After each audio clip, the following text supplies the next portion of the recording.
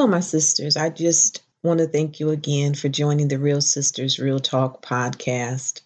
I hope you enjoyed the first two recordings and that you found something meditative for your soul. Today, I want to just do an introduction of the series or the chapter that we'll be talking about. I prefer chapters because that's how I believe we live our lives. We live our lives in chapters. We go from 5 to 12 and 12 to 16, 16 to 21. And all of these places in our lives for most of us either have been something really exciting or super exciting. And then there's people like myself where some of those places were my most broken places. And that's the first set of chapters that you're going to hear as we enter the village. I wanted to share with you because I'm not going to ask anybody to do something that I'm not willing to do. I am not going to ask for someone to go where I'm not willing to go. And so I'm going to invite you into my story that really prompted me to do this podcast, my story to really finally gain the courage to speak up. But it all started in my brokenness. To be honest, most of you can remember when you were children, and there's those happy times. For me, I don't remember the first 8 years of my life. It was during those times I was told by my mom before she passed away that I had been sexually abused at the age of 2. And for some reason, that sexual abuse just felt like it had latched on to me because it had happened so much in my life.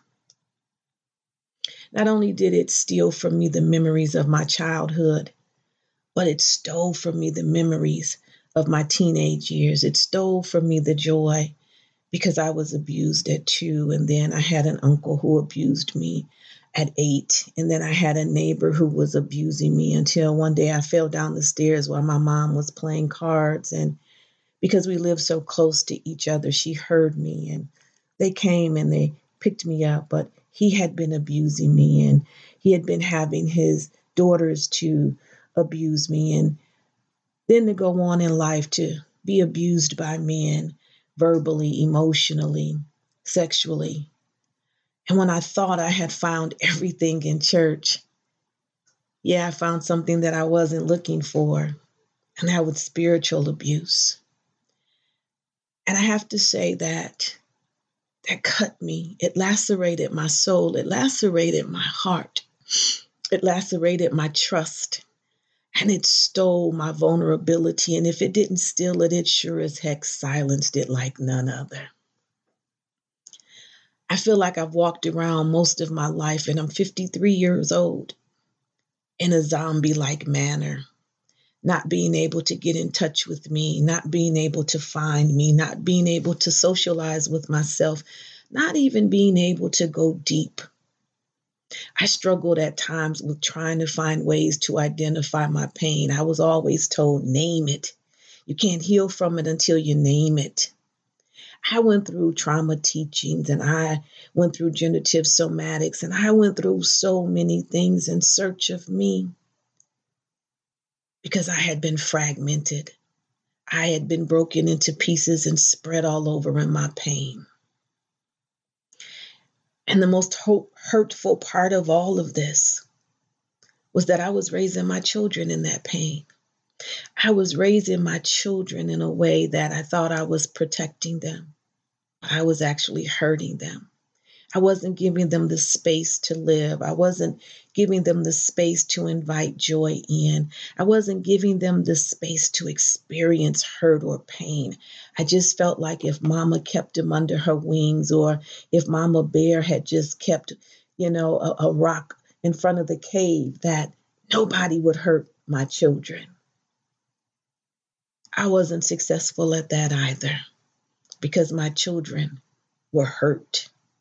They were hurt. They suffered some of the same consequences that I did. And then I felt like I failed them. Failure was just another thing added to the pile of the rubbish, of the emotions that I was carrying. Yeah, like I said before, I felt like I was walking dirty. But it was at that time in the search of me that I was able to realize through one woman that I just find her brilliance awesome. And when I met her, I remember the aura that she had in the room as she led a training on storytelling. And I remember sitting there listening to her intently as she told her story, but also wondering, why is she sharing this with us? Why is she starting this class out like this? I didn't understand it, but I was floored. I was enamored. I was curious, because a little bit of her sounded like me in my struggle with poverty. And as I listened to her and as I went through this training, I found myself saying to myself, if I could only be like her. Years down the line, she and I would become friends. And it was through this friendship and our working relationship that I began to find myself. She challenged me in some of the smallest ways. And she also gave me invitations to find ways to heal. And the one thing she said to me as I took this trauma and resilience class, and I was sitting there and I had been throwing up and gagging and things was just coming up. I couldn't name it, y'all. I couldn't name it. I was angry. I knew I had a whirlwind of emotions going on with me. And even the hurt was stirring back up, and I couldn't get myself together, and I still felt like I was falling apart, but I still felt like I needed to be out of that mess. So I went to her afterwards and I said, this hurts. And with the calmness and the stillness that she always exudes, she said, yeah, healing hurts. And I said, I never would have thought that. She says, I don't know why not. Because when you go through the shards of your life, you're going to get some paper cuts, my sisters.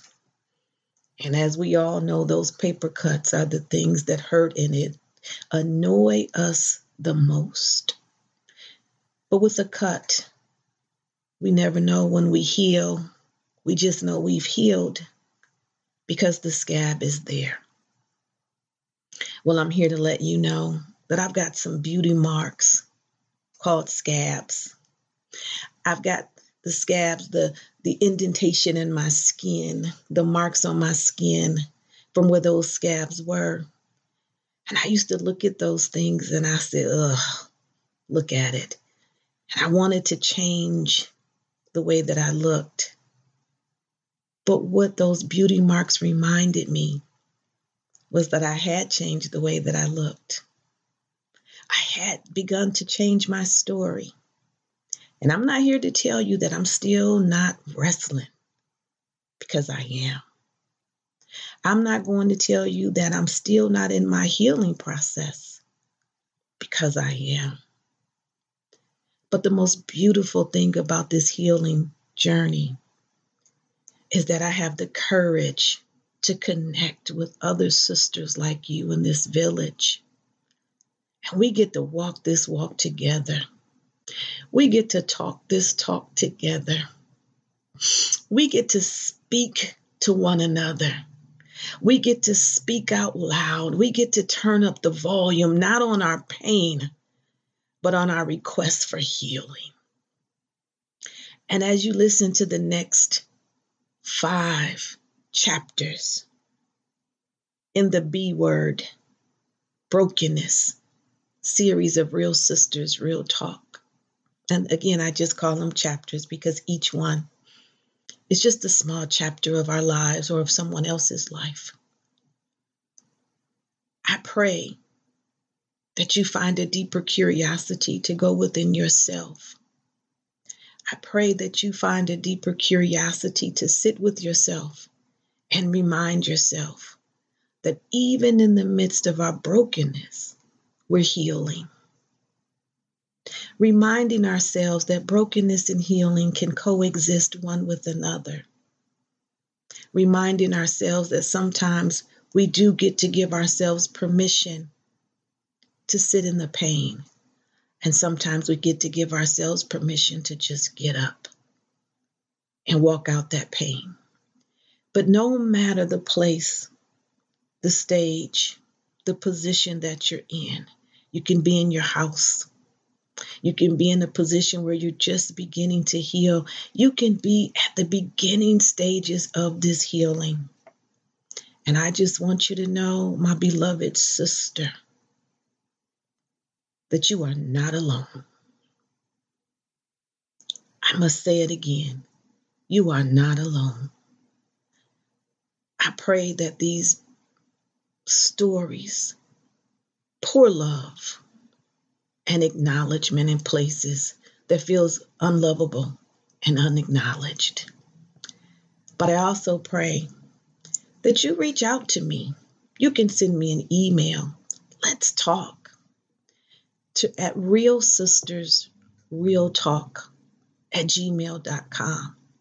That's Real Sisters, REAL Sisters, REEL talk@gmail.com.